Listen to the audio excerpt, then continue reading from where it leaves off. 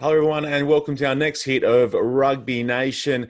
Beth Newman is somewhere on the screen, and alongside her, above her, below her, somewhere is Aussie Sevens coach Tim Walsh. Walshy, great to have you with us. I can't believe it's been this long since we've got you on Rugby Nation, and you are sitting in the best chair we've had on the show yet. That's amazing. I've got this especially for you, Shawnee. I was hoping you'd open up with that. Yeah, How good is it? It's our sevens trainer of the day, trainer of the week chair. I've trained pretty well this week, so I've decided to show it off. So it's basically jerseys from all the past sort of 15 years, donated by captains and players who've won events and played in benchmark events like Rio and everything. So it's a bit of a past and a legacy, I guess, to the privilege to sit on it. It's a stunning piece of furniture, Beth Newman. Yeah, it's fantastic. And how does it work? Does it get sent around to people's houses, or is it a ceremonial sit down at the end of each week? How does that work? Yeah, it's just in the team meeting. So the performance managers of each week decide when to award it, whether it be daily or weekly. So it's basically their decision, and it's front and center in the team room. And whoever's on it gets up and shakes the hand of the next recipient, and they sit down and take their spot. Walshy, we have to transition away from your little comfortable lazy boy style setup there. And Beth, I know that we normally kick off our sort of new stuff with you leading the charge on this front, but I find it might be a little bit tricky for you to have to delve into this given the nature of what dropped via your writing yesterday, rugby.com.au, and what has happened as a result at Rugby Australia, and large part to COVID-19, but a bunch of other stuff that's contributed to it as well. So the update off the back of Beth's reporting yesterday, 47 staff of 142 made redundant at Rugby Australia. That included 30 casual contractors who were terminated immediately. Senior staff asked to take a 5% pay cut, and $5.5 million in wages set to be saved as a result. Beth, I saw an outpouring of fellow journalists and people in media upset by your imminent move. How are you this morning, and what does it look like going forward for you? I didn't want to make this about me, but yeah, I mean, it's a sad day for Australian rugby on Monday. You know, so many people in the game across all parts of the organisation, obviously finishing their time in rugby and you know, across all industries, you know, media and sport. And yeah, I think, you know, personally, I'm doing okay. I think it's an opportunity in media and sport in the coming months. That there's, you know, so many things going on, but the game's going to go through some tough times, and you know, a lot of people are going to be hurting today. And you know, I think there's always commentary when you talk about sporting administrations. You've seen it with the NRL, with Rugby Australia the last few months, you know, talking about bloated head offices and things like that. But I think, you know, it's important to remember that in these sort of times, that everybody who's out of a job or, you know, in a tough situation, you know, isn't just a number. You know, it's a real person, and you know, it's important to remember that going forward, and hopefully, you know, rugby will turn a corner, and we'll be, you know, there'll be some exciting things to come. I know that you are reluctant to touch on it, Beth, but we have to because of the contribution that you make. Let's shift now into the footy news across the last couple of weeks, or the last week rather. Sunwolves won't take any part in Super Rugby domestically here in Australia. It's set to kick off July 3. What do we both make of that? I'm kind of sad that the mighty Moondogs won't be fronting up.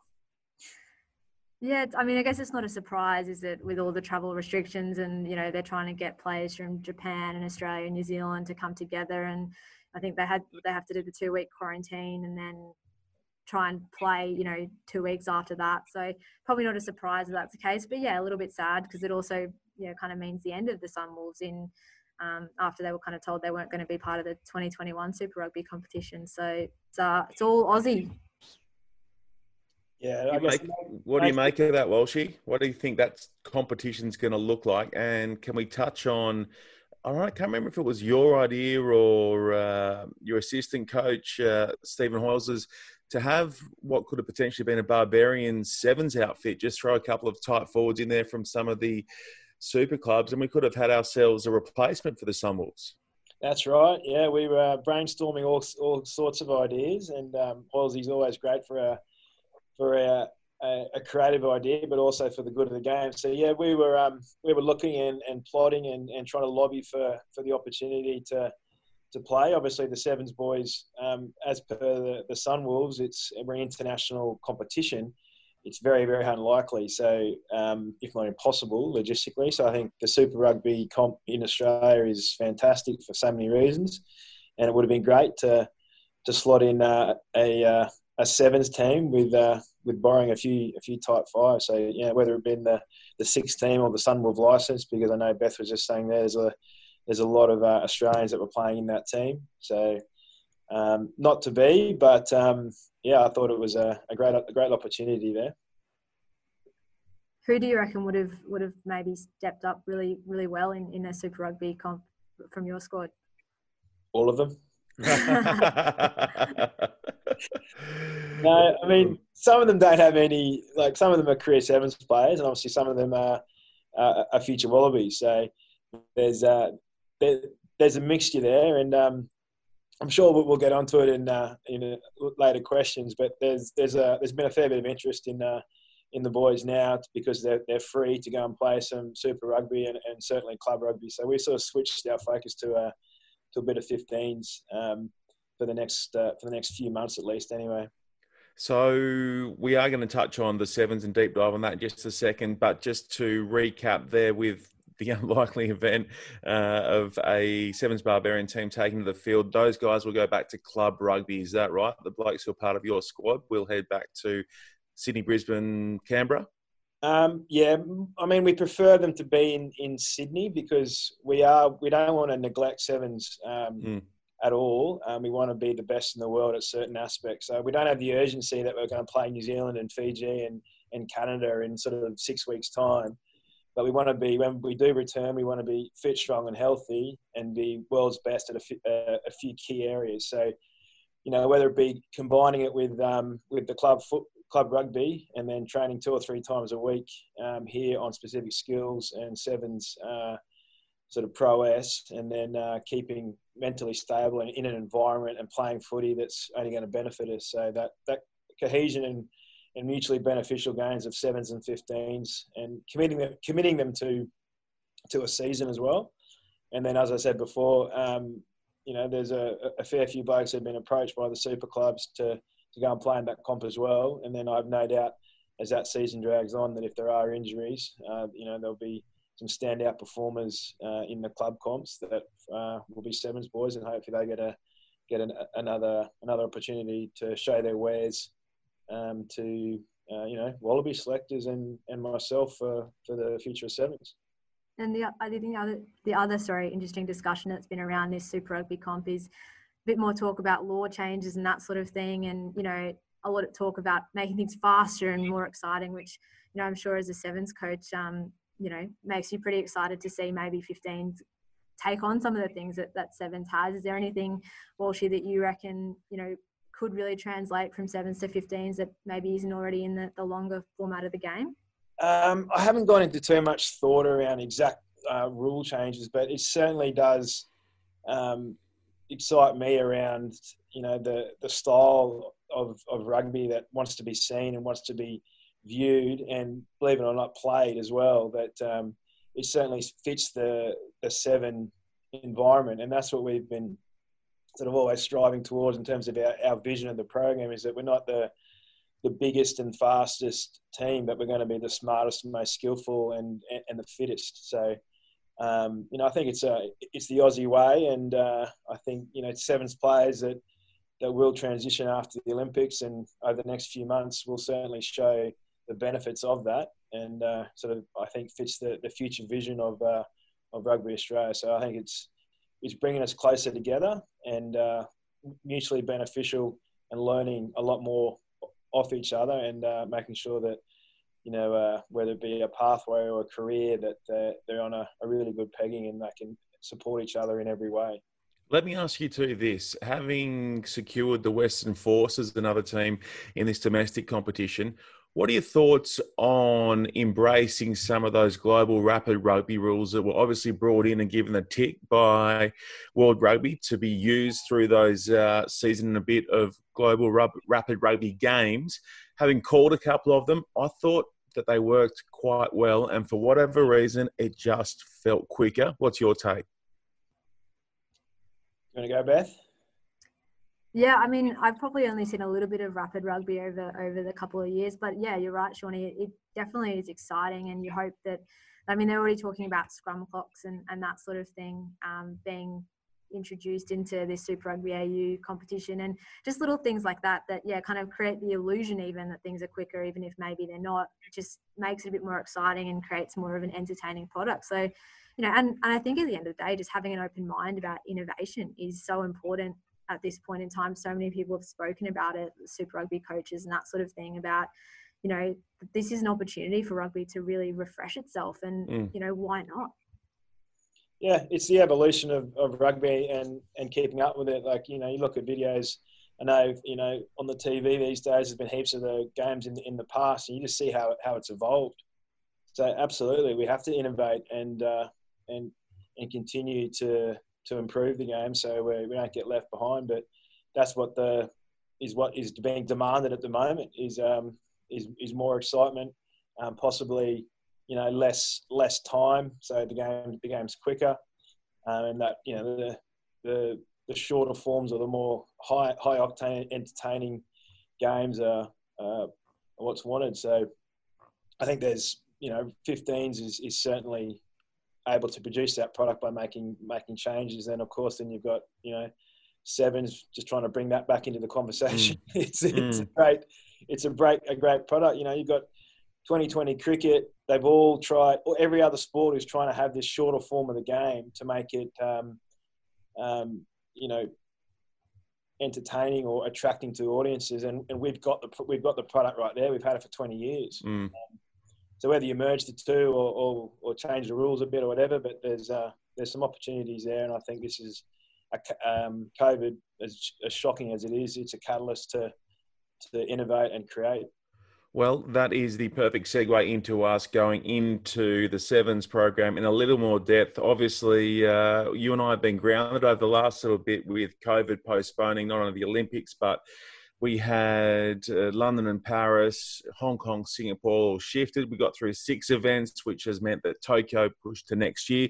How has that, actually, let's start off with, how has that changed things for you guys in terms of preparing for Tokyo, preparing for that Olympic gold medal in 2021? We always try to look at things as a positive, and there's a lot of obviously obstacles and barriers and ups and downs before them. But as a whole, we've got another year to prepare. I've got another year to be a better coach. So we're thinking, that's a good thing. But then we have to save the program, maintain the core group of the players, keep ourselves motivated. All those little things that everybody's dealing with on a personal level and as a high performing team as well. So obviously there's a lot to happen between now and then, but ultimately, we tell the players, what is it that you want? And a lot of them set out to this journey, whether it be 3 years ago or 6 years ago, that they want to go and be Olympic champions. And they might not have achieved it at the first one, continued on or come back to this one. So keep the faith, and nothing's really changed apart from time. And time's something we don't usually get.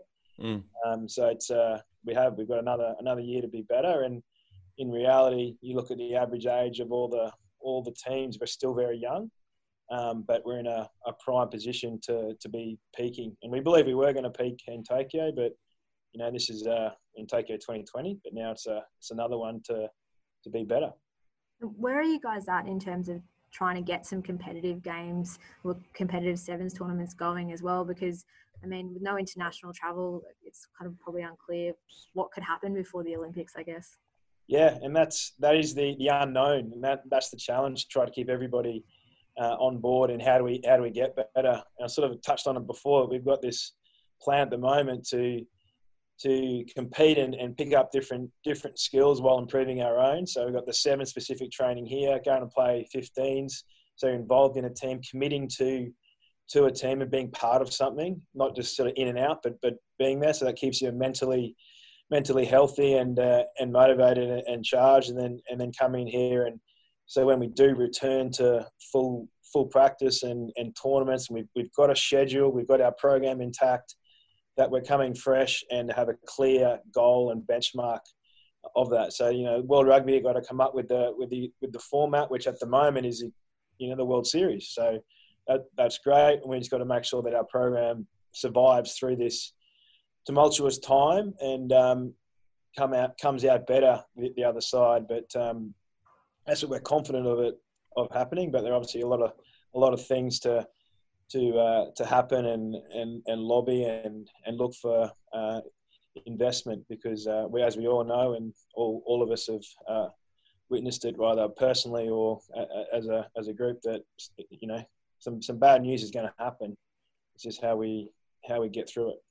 If we step back from an international style tournament, even sort of a Pacific only tournament for the Sevens World, and brought one domestically, so let's say all the state borders open up around September, are there any plans in place, or is there scope potentially to have a national sevens club comp, or just something where we can throw your men back into their format of the game and actually get something generated where guys are playing sevens against one another? It could potentially, I would think, be a great opportunity to get something up and running in that space. Yeah, do you know some people, Shawnee, that want to broadcast? Well, how much do we need? How much cash do we need to get it running? I asked that exact question, actually, yeah. Look, I think there's tremendous opportunity, but there has to be supply and demand for it, and there has to be some backing behind it. But you look at the borders open, you got the 3 out of the top 4 sevens countries, on our doorstep, Fiji, New Zealand, Australia, are right here, basically ready to play. So there's certainly an opportunity for that. There is, again, being in that bubble is great, but I talk to the coaches of those respective teams and Samoa quite regularly, and it's certainly on our radar. It's just a matter of when. And if it is November, December, great. If it's earlier and we've got some opportunity, whether it be funding or broadcasting that want to play it, then certainly we're ready to go. Like, that's it. And the other idea that we've been brainstorming as well was you have the Bledisloe Cup, and there's talks about 4 or 5 of those games being played. We want to have a Bledisloe Cup type sevens tournament, or even a game before and a game after the Bledisloe Cup. And we looked at, I think I did some research. In 1931, Lord Bledisloe, the Governor General of New Zealand, donated the cup, and that's how it became the Bledisloe Cup. So I was thinking Shawnee Maloney could donate a cup. Sure. We could call it the Maloney Cup, and basically that could be the legacy of sevens for eternity. Every time there's a Bledisloe Cup, that there's a seventh game before and after the Maloney Cup. What do you think? Would you know how the Bledisloe Cup holds 38 cans? Mine would hold 68.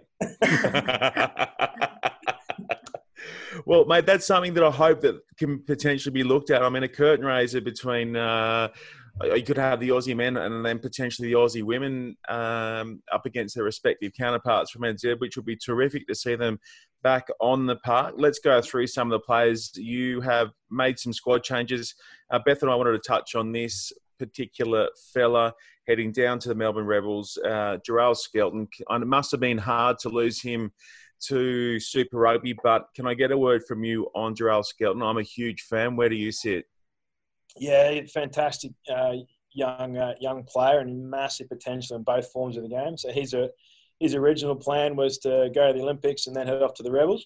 So he signed that contract a fair while ago, and because of the delay or the postponement of the Olympics, puts him in a bit of a tight situation, but honouring his contract, and certainly a blessing from us. It could be some work in the future around him having a crack at it, but as it stands, he's concentrating with the Rebels and giving it everything he can there. But what an athlete. I think you could probably put 10 to 15 kilos on him. He's probably the most ripped Samoan bloke I've ever seen. But he's, I think every time you've commentated him, Shawnee, but particularly in that Sydney tournament, He certainly has a bit of X factor as a ball carrier, can hit, plays without fear, and he's got the skills of a basketballer. So pretty handy to have that in the back row of your scrum, but to have those skills. And that's again what we try and do with sevens is you jack of all trades, master of some. So he can turn it over, he can run, he can defend. He's got the aerial skills as well through, for lineouts and restarts and stuff. So, yeah, really keen to see Jarrell play really well in 15s and hopefully see him in another gold jersey being a quality one, if not back with us again at some stage as well. And I guess in this sort of scenario, like how has it affected your squad planning? And even, we've seen some guys come back in through the World Series, guys like Sean McMahon and Luke Morahan, and even Samu Karevi, has expressed interest in that sort of thing. Like how does what's happening now kind of affect, what you see as the squad going forward and what the makeup will be in Tokyo? Yeah, look, the squad from my makeup didn't really change. Like we have a really world-class group of players that make up that team, and if they could be complemented with the odd player that's really going to add value. And I know I've gone through all that sort of the formula behind that, but geez, you have to feel for these fellas now. Like they had these goals to be over there now, and then either stay on and do another one or go to 15s or whatever it is. And like all athletes, their whole sort of their training, I say family, I know it's used a lot, but they travel 4 months of the year together. They're best mates. They, even not being able to touch, like you've seen rugby blokes, Shawnee, they're high-fiving and cuddling all the time. You think there'd be something going on, but you just sort of take that all away from them. And, the fact they're playing for the country, all that kind of, it's just,